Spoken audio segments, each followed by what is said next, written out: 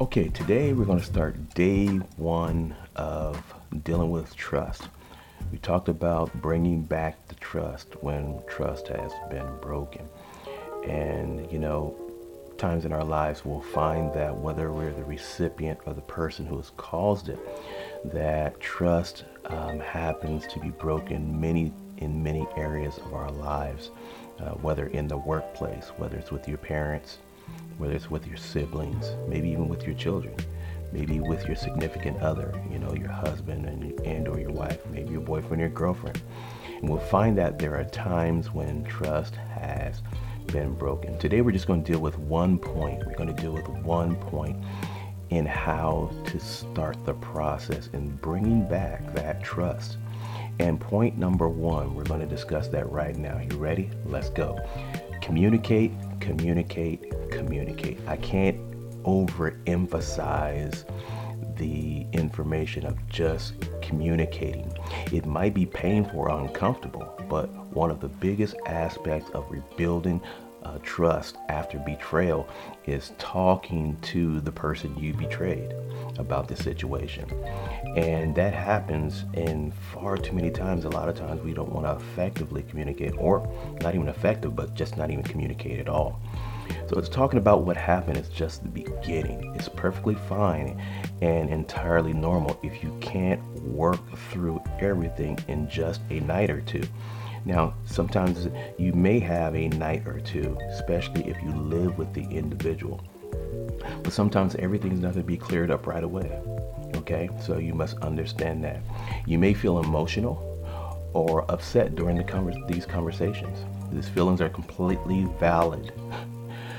If you're the person that caused the betrayal, you must understand that the feelings the other person has is a real valid feeling, and you must respect their feeling, whether you agree with it or not.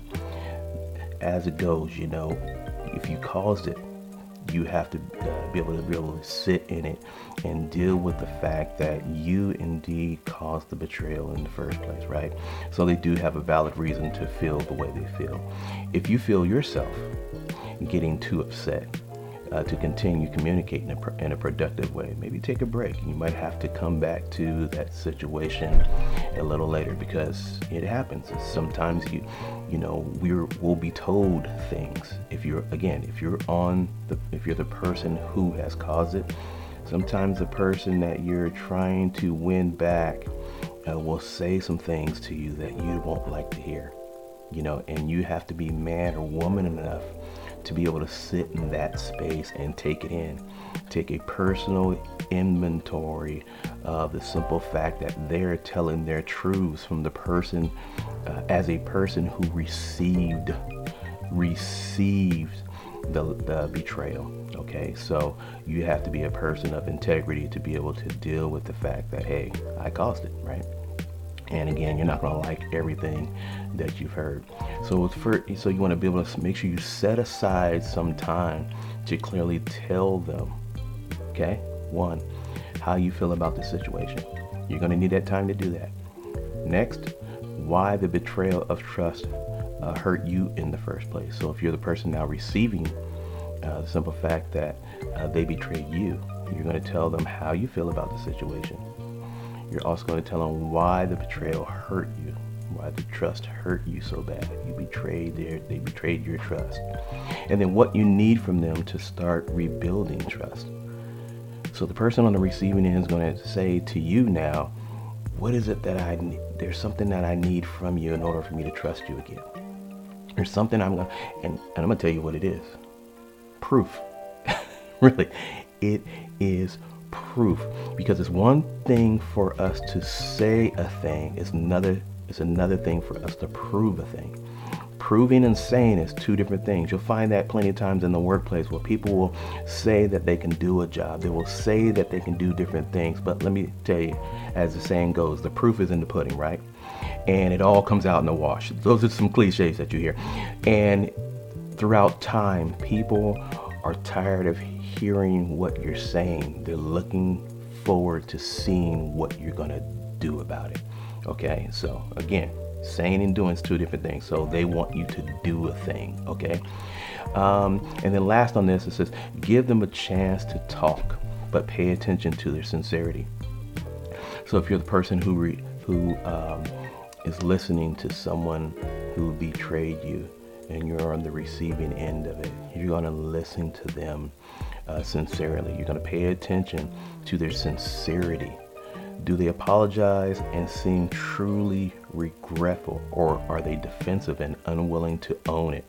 Because sometimes, people will apologize, but then they won't own up to what they did in the betrayal. They won't own it. They'll put it off on other. Well, Sally did it, and John, what he made me do, and so made me, they made me. But the truth of the matter is, when it really comes down to it, we caused it.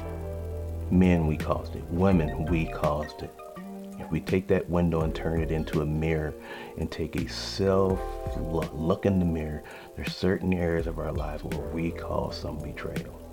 And it begins with us taking ownership, taking responsibility to saying, hey, we messed that thing up, right? We messed that relationship up. We messed that workplace relationship up.